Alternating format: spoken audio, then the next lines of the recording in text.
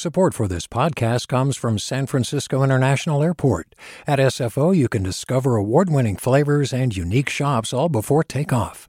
Learn more about what's at SFO at flysfo.com. Hey there, this is Brittany Luce from NPR's It's Been a Minute. KQED's podcasts like The Bay Curious, Mindshift, Right Nowish, and more all tell the stories of the Bay and beyond with reliable, human-centered journalism. They aim to inspire, make you think, entertain, and expand your understanding of the place you call home. Here's how you can support podcasting at KQED. Showing your support is easy, and you can join Brittany in supporting KQED Podcast too at donate.kqed.org/podcast. That's donate.kqed.org/podcast. From KQED. Buenos dias. This is the California Report. I'm Mati Bolaños in San Francisco. A group of Democratic lawmakers is asking California Attorney General Rob Bonta to take the lead on an effort to remove Donald Trump from the March primary ballot. KQED's politics editor Scott Shafer explains. Silicon Valley Assemblymember Evan Lowe is leading the effort. He and 9 other Democratic lawmakers want Bonta to seek an answer from the state Supreme Court to a key question. Does the U.S. Constitution ban Trump from running for president because he participated in the January 6th uprising? The 14th Amendment prohibits anyone who engaged in insurrection from holding elected office. It's an issue the U.S. Supreme Court would likely need to decide.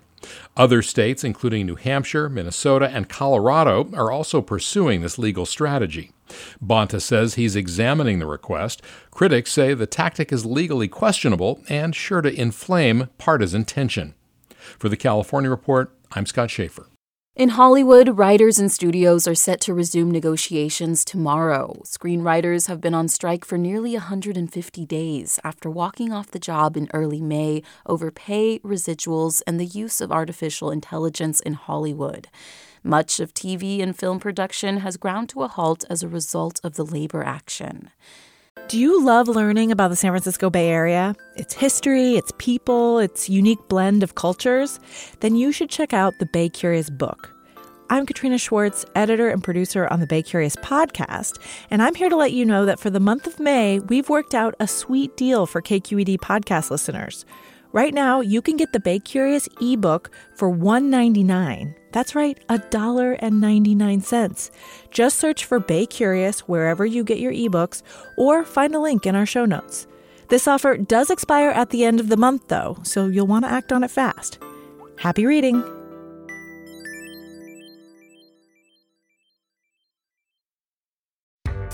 Hi there, I'm Randa Abdel Fattah from Throughline. If you're listening to this podcast, you know that KQED produces exceptional storytelling that keeps you informed, inspired, and entertained.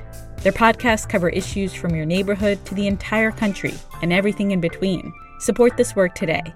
You can help us continue to bring quality podcasts to your ears. Just head to donate.kqed.org/podcast.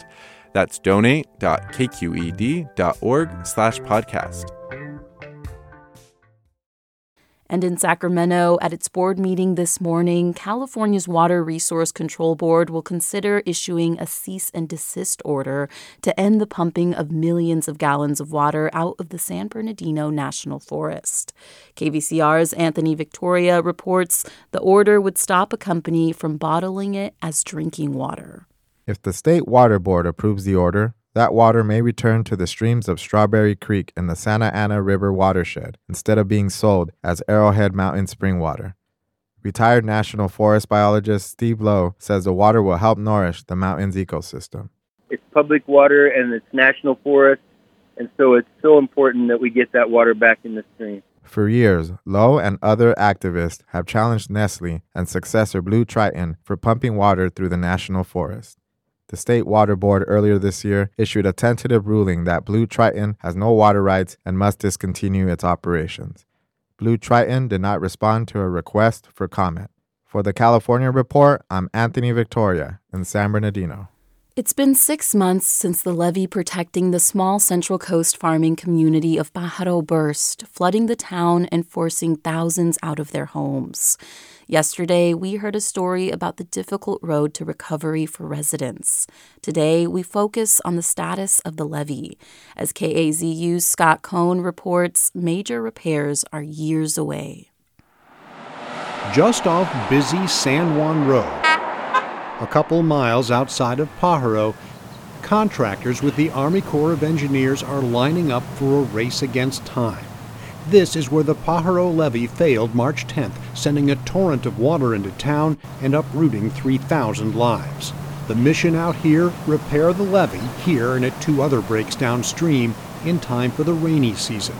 Mark Strudley, executive director of the Pajaro Regional Flood Management Agency, is confident they'll get the job done. Oh yeah, very confident. The Corps has made that commitment to us and to the community.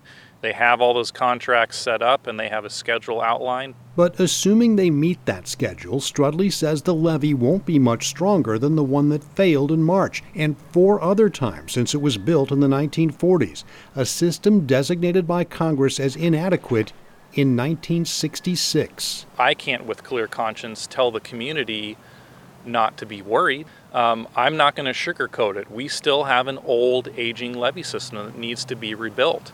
And that rebuilding is still years away. This is a big project. We collectively need to go through acquiring easements or, acquisitions of property to make this project move forward. There are utilities that need to be moved. There's no way to advance that at a quicker pace than we're doing now. Just last week, a bill that would expedite permitting passed the state legislature. It was written by California Assembly Speaker Robert Rivas, whose district includes Pajaro. That could speed things up by as much as 5 years. And U.S. Congresswoman Zoe Lofgren, who also represents Pajaro, is seeking federal funding to streamline the Army Corps' contracting. But that's bottled up in the congressional budget battle. Officials had hoped they could at least incorporate some of the bigger upgrades into this year's levee repairs, but Strudley says even that has hit a wall of realities. Recovery has been slow for many residents in Pajaro. Some are still struggling to find a permanent place to live. While some businesses are back open, Pajaro Middle School remains closed, and so is the public library. Some Pajaro residents, like Leonardo Torres, feel left behind by the government and wonder why the levee was neglected for so long. They have no respect for this community, period. I mean, if this would be a much rich neighborhood, I'm pretty sure they will be more careful about what they're doing. Mark Strudley says he feels their pain. If I were a community member, I would be frustrated just like they are. They've been living with these old levees for decades in vulnerability. The sad truth is that any project of this scale is going to take many years to build. Still, Strudley believes the project has turned a corner. I know that there's a lot of pessimism out there, and it's understandable because of the tragedy, because of the devastation. It's unthinkable, but ultimately we do have a rosy future. It's a little bit in the distance here.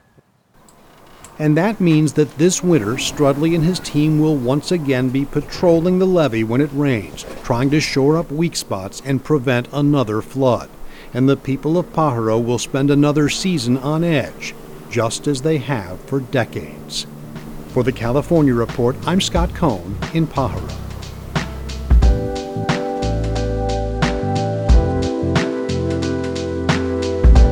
And that's the California Report for Tuesday, September 19th. We're a production of KQED Public Radio.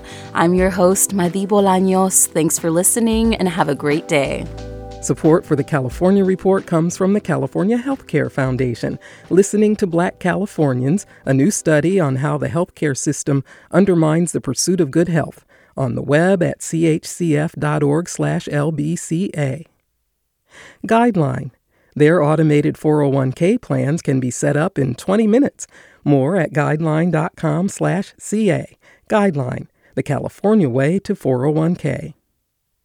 And Eric and Wendy Schmidt, whose philanthropy includes Schmidt Ocean Institute, advancing the frontiers of ocean science, exploration, and discovery, on the web at schmidtocean.org.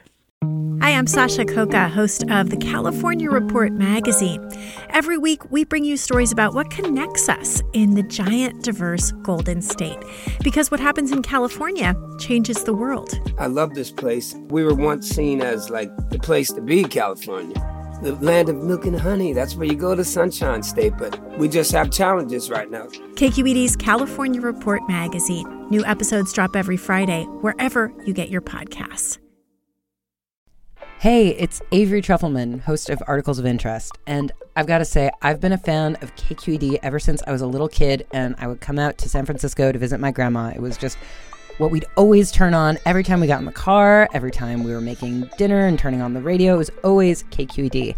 And then over the years, I've become a massive fan of KQED podcasts because this is local reporting at its best. These are answers to questions you've always wanted to know, interviews with exciting, unusual voices, necessary journalism, all told with love and care and artistry. And did you know that a majority of KQED's funding actually comes from members? It's just people like you and me supporting the programs they love, while also getting access to cool events, behind-the-scenes footage, and so much more. If you want to sign up and be a part of this amazing community, visit donate.kqed.org/podcasts to become a member today. That's podcasts with an S. Thank you for listening, and thank you for your support.